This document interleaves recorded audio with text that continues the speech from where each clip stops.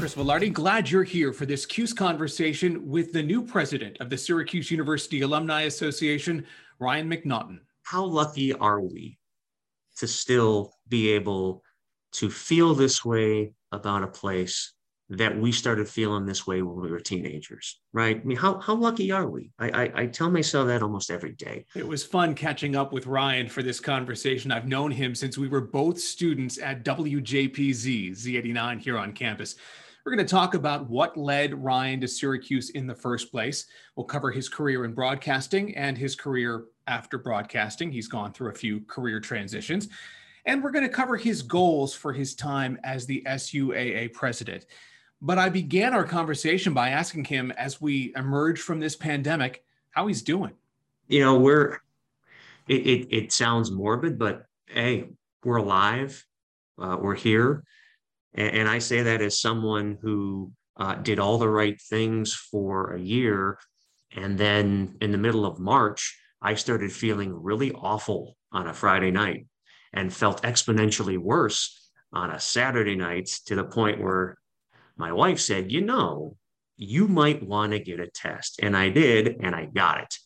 And it was right during March Madness. I had just started a new job. I was 1 week into my first job, and I have to call my new boss on Sunday morning and say, hey, boss, thanks for the opportunity. Funny thing just happened, and I'm going to be out for a while. So yeah, it was, it's been interesting to say the least, but having said all that, we're doing better than a lot of families are.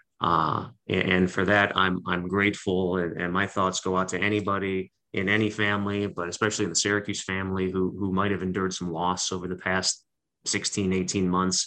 But we're still around, and for that, I'll always be grateful. Yeah, the power of perspective is a big thing in these times. So let's backtrack a little bit. Let's take you back to Ryan McNaughton, high schooler. What put Syracuse on your radar? Of all the times in high school, I know exactly where I was and when I was there when Syracuse University came on my radar. It was, I believe, a Tuesday night in the fall of 1989, and I was a sophomore at Marion L. Steele High School in Amherst, Ohio, and I'm laying on my stomach in our living room, and for one of the rare times, both my parents were in the room watching something on ESPN. It wasn't weird for my dad and I. It was really weird for my mom to be in that room with something on ESPN, and I cannot remember the specific show. It might have been This Week in Baseball. It was something like that. And the story centered around the Newhouse School at Syracuse University and all of the sports broadcasters that they've churned out and where they're at. And at that time, Chris, I was, again, a sophomore, and we had our little city cable station had this little room inside our high school. And I had started to express an interest to do, the football games on TV in the fall and basketball. And then I just started. I remember watching this. It couldn't have been no more than 7 or 8 minute feature in a 30-minute show. And I jumped up and I turned around to my mom and dad. I said, guys, that's what I want to do. And that's where I want to do it. And for 3 years, every single thing I did at Marion L. Steele High School revolved around somehow, some way, getting noticed by Syracuse, getting the grades good enough to be there, getting those experiences, and finding a way. And that is how my relationship with Syracuse started. And against all odds, I applied to other schools just to be safe. Yep. But there was one and only place that I wanted and needed to go. And Syracuse gave me that chance, and we found a way to make the financials happen. And here we are 30 plus years later, still talking about the place that I love. And how many of us that took that path to Newhouse wanting to be sportscasters have similar stories, right? I mean, that's one of the things that certainly binds, us together as aspiring broadcasters back in the day. But whatever the story is, whatever the school or college, everybody's got that moment. And that's a really cool thing. And to be able to pinpoint it down to the Tuesday night is pretty impressive. Yeah, we're you live long enough, and you start, your list of those moments tends to grow. And up to that point, I was 15. I think the only two other times that I can remember where I was and when were tragedies. I remember where I was when President Reagan was shot. And I think we all remember the Challenger in '86. Those are the types of moments that unfortunately stand out to us. That was kind of the first moment of kind of joy and excitement, and when the world of possibility could open up to me, that I remember where I was and when it happened. And you did, I mean, you went to Newhouse and you became a broadcaster. You spent some time in a couple of places, including here in Central New York. Yeah, so I graduated in 1996, and as you know, it's one thing to obtain a Newhouse degree; it's another to be able to use it. And how lucky were we that we were able to be given those opportunities? Now, as you also know, it takes some time sometimes once you graduate. So it was a good 6 months until I landed my first job in radio up in Cairo, Michigan. The mighty WKYO/WIDL in Tuscola County, where for 6 days a week, I was a news reporter. The guy who did the sports wouldn't give me a chance. I think he was intimidated because he knew my background. So all I wanted to do was the high school football games on Friday night. He's like, no, we're good on that. You go to the county meetings and report on the new bug inspector that the county is going to hire and the mosquito control specialist. So I did all that. But again, the power of the Newhouse Network, a mutual friend of ours, Miss Tina Staclosa, helped get me in the door for that interview, which at the time, in the fall of '96, I had been doing all of these temp jobs just to make money. And I'm living at home with my parents. And this trucking company I was working at, Cassens Transport, if I'm able to give them a shout out. I was with them for probably 4 months as a temp, and they wanted to hire me full time at twice the salary that the dual radio station combo was offering me. And guess what I did? I packed up and I moved to Saginaw Township, Michigan. There you go. You pay the price to be a broadcaster sometimes. Yeah, literally and figuratively, because 4 months later we were thrown on our keisters because the guy eliminated the news department because he was in debt to the IRS and didn't tell me that in the interview. Anywho, 4 months later, I'm back home in Ohio. I did a bunch of stuff. I got an internship with the Cleveland Browns, paid internship. I was working at a TV station, the assignment desk. And then really my big break came when another friend of mine, not a Syracuse guy, but still a great guy, who was board opping at the 50,000 watt flamethrower WTAM in Cleveland, said, hey, they're looking for sports people. I interviewed there, didn't get it, but the sports director who's still there, Mike Snyder, handed my information to the competition down the street, WKNR and Metro Networks. And they took a chance on me. Yeah. So I was in my hometown for 8 years doing sports radio. Right. My goal was to get there by the time I was 30. My first on-air shift, I was 23. And at the time, I believe I was the youngest full-time radio or TV sports reporter in Cleveland. So that was great. Did a lot of cool stuff there. And as you said, got a chance to break through in television, even though I got the face for radio. Ron Lombard and News 10 Now in Syracuse took a chance on me in an off-air position. I moved to Syracuse in '06 to be a news producer.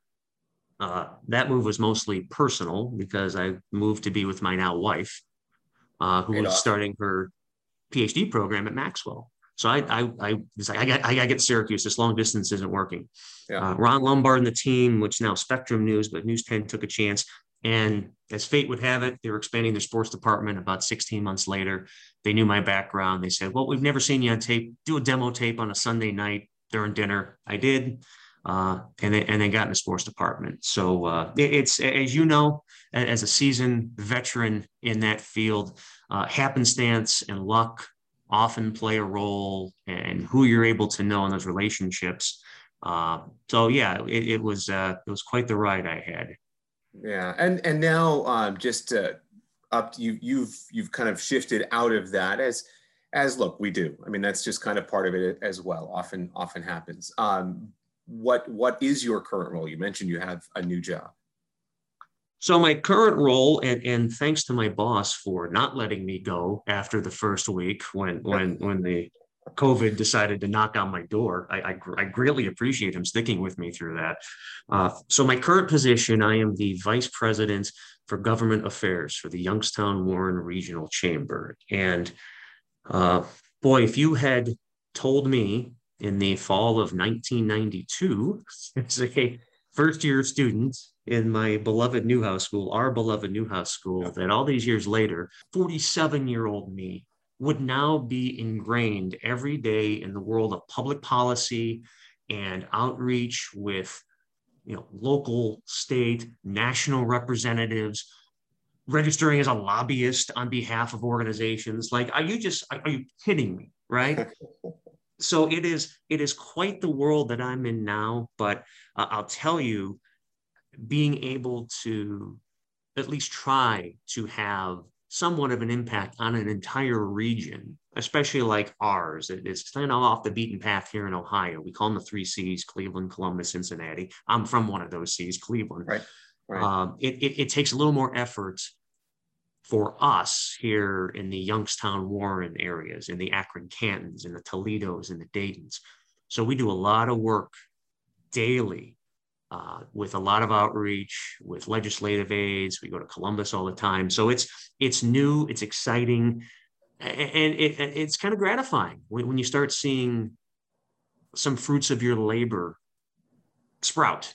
No doubt. And not to turn this into a professional development, career-focused podcast, but one of the things that is a recurring theme with anyone I talk to who's done some type of career shifting throughout their life is the concept, and particularly, and I certainly understand this, and I know you do, the concept of taking the skills you learn at Newhouse as a journalist, as a broadcaster, as a communicator, and applying those. And look, if you're in front of legislators and trying to get a point across, you lean back on those skills you learned as a broadcaster, as a journalist, as a communicator. I mean, that's crucially important. I can't say it any better, but I'm happy to turn this into some sort of career, because since I've left journalism, in the past 12, 13 years, I've had to reinvent myself about 4 times. Yeah. When we moved back to Ohio, I left the field. I was unemployed. So I went to grad school and I learned this, and then I became a career counselor at Kent State. So about soft skills that you're talking about, and networking. And then I went into philanthropy and advancement in higher ed. And then I transitioned to become an executive director for a nonprofit. And now I'm doing this job. That's a lot of change in a short amount of time. But to your point, you're absolutely correct. The skill sets that you learn from a broadcast journalism perspective have allowed me to take who I am and kind of remold myself based on some new skill sets that I've been able to learn, not only in the classroom, but also life. Yeah, that's the thing. Maybe you don't appreciate it when you're 23, 25, 27, 32, but as you go through the journey, you really do start to see all of those things. Let's talk about your journey with Syracuse, because that's something that you have always, no matter what job, what kind of career path, what university you've worked for, what school you went for, to get a grad degree, has always been a huge part of your life. Before we get to the fact that you are now beginning your term as president of the Alumni Association, and as a result, a member of the Board of Trustees as well, what was important to you to stay connected to Syracuse all of these years? In full disclosure, Chris, I've always felt connected to the institution, but it really wasn't until we came back to Ohio in 2009 where it started to really hit me that I wanted to truly get involved. Yeah. So we moved back in 2009, and one of the first things that I did was contact SU and find out, well, who's running the Cleveland Alumni Club. And at that point I was told, actually, Ryan, it's dormant. They had some leadership things, and as you well know, it's not always easy to find alums with the free time and the desire to do that sort of thing.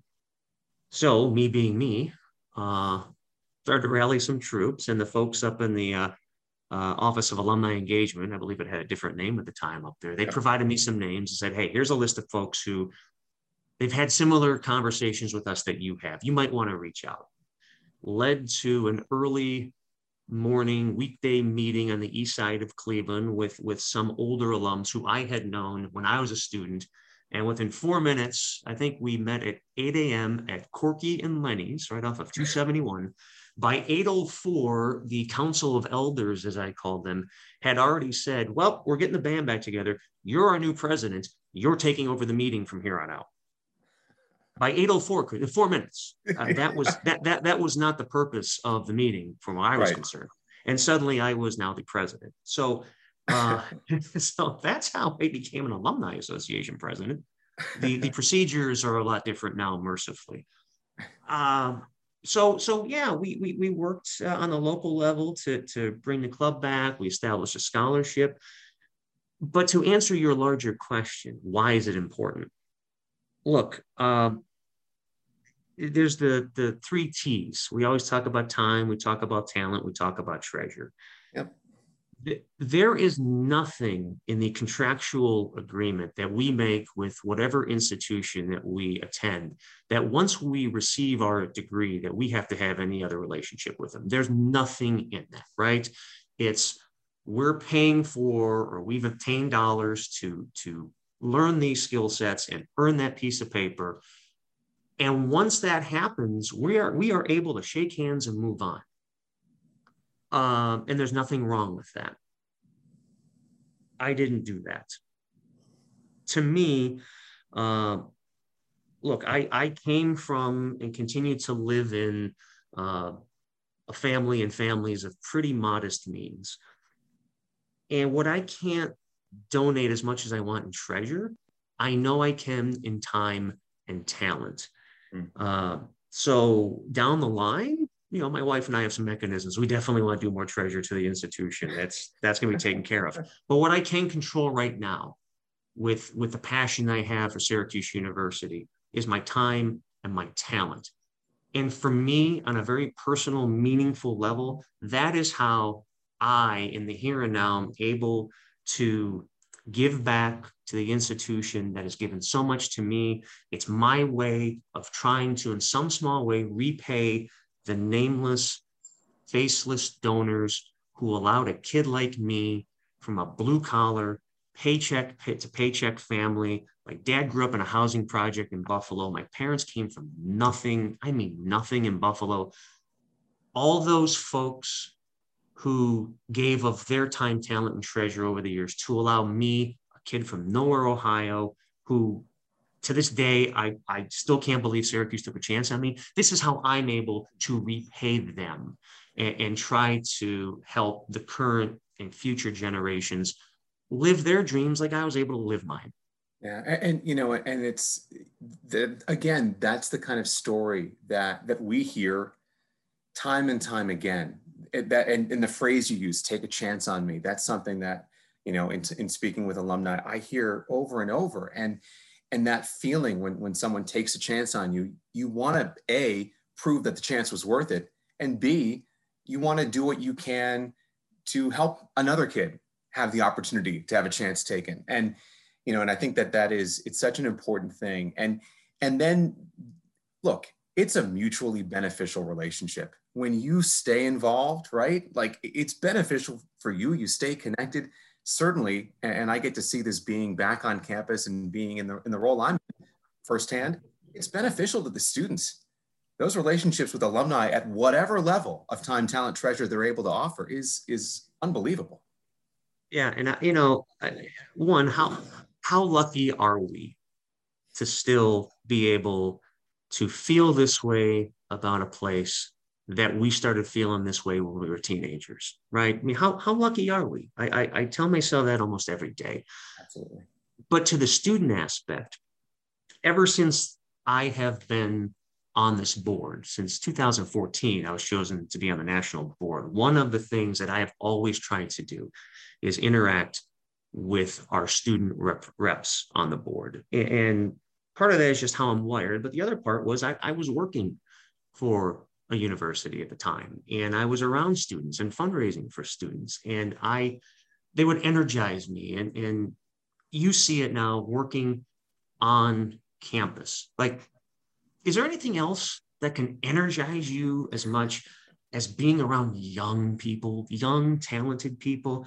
We're at that age where so many people of our peers are starting to say, these kids don't, right? We're sounding like our parents. We don't want to be that way. And I will correct every single person that I talk to. And I'll tell them, are you kidding me? Do you know what the young people today are capable of, what they're doing right now? Stop it. Just stop it. So when I come up to Syracuse and I would go to dinners on Thursday, I'd sit with the students because I wanted to talk to the students. Tell me about your Syracuse experience. What are your hopes? What are your dreams? What can I do individually? What can we do as an alumni board and an alumni association to help you and future students? And I think that's always resonated. I get so much joy out of those conversations. And I'll tell you, one of the things that I'm hoping to do as president, in the times that I come up, I want to have meetings with our student leaders on campus. And I just want to listen. I don't want to say much of anything. I just want to let them know that they matter, that their voices matter, and that we're listening. So I can then report back to my board, my executive committee, and alums across the planet and tell everybody, just so you know, here's what's going on campus. This is why it's important. And here's how we can enhance their experience.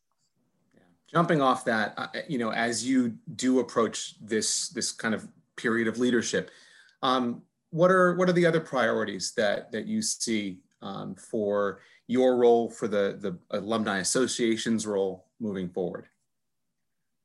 Well, these are fascinating times. Change is the new normal. But specifically for what I hope to do in this position, one is just not to mess it up.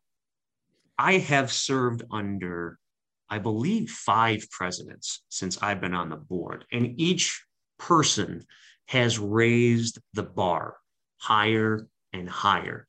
And I don't want to be the one that starts to lower the bar. And it's going to be really tough because the changes that I've seen, not only on our Alumni Association board, but the Office of Alumni Engagement, of which you are now an integral part of.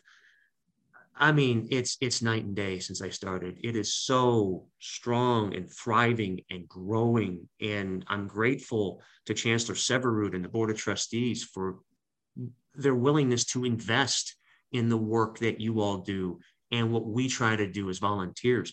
It was a pipe dream 7-8 years ago to think where we're at now.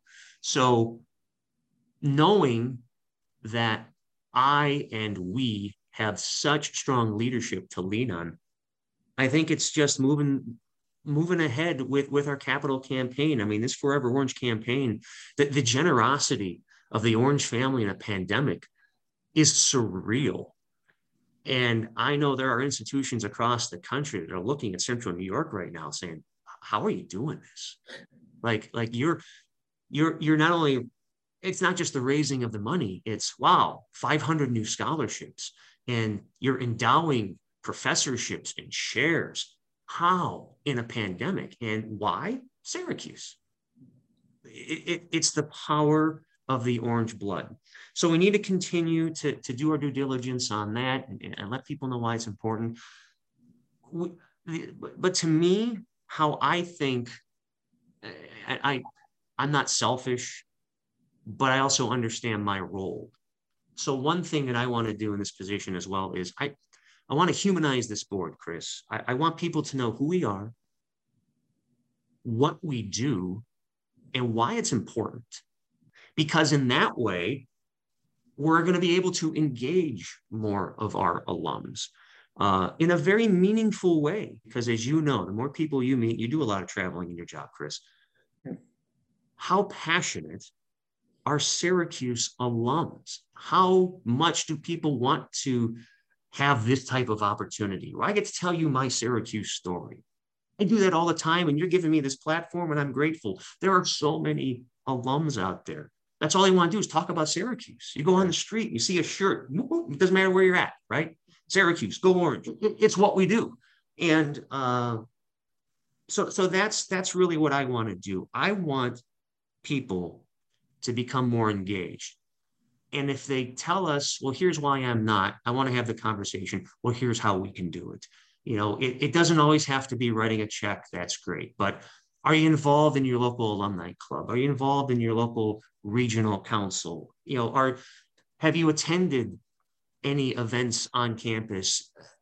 Have you, throughout the pandemic, the number of digital programming that you guys have done? My gosh, Chris, the work you guys have done during this pandemic to go to people who can't come to you has been phenomenal. Have you signed up for a free event?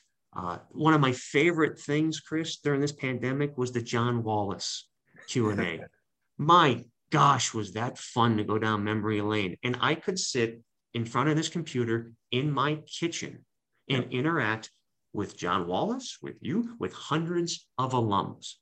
So there's just so many ways that we can get more people involved on their terms. And I'm going to try to find a way to help facilitate that with folks like yourself, with my executive committee, and with my board. So much of what we've done over the last 16, 18 months, we've done because we've had to, right? You can't have an in-person event. You have to have a Zoom program. But to your point, we've realized that has allowed us to engage with people who don't have the opportunity for a million reasons to come back to campus, to attend an event in person with their club at their local, in their region. Maybe we never get a chance to travel to the city that they happen to live in because, we are limited as to the amount of cities we can go to in any one year. We know the Orange family spans the globe, and the opportunities to reach them, as you said, where they are is so important. And we look forward to continuing to do it and certainly, working with you on the board and knowing that that's a priority is a great thing.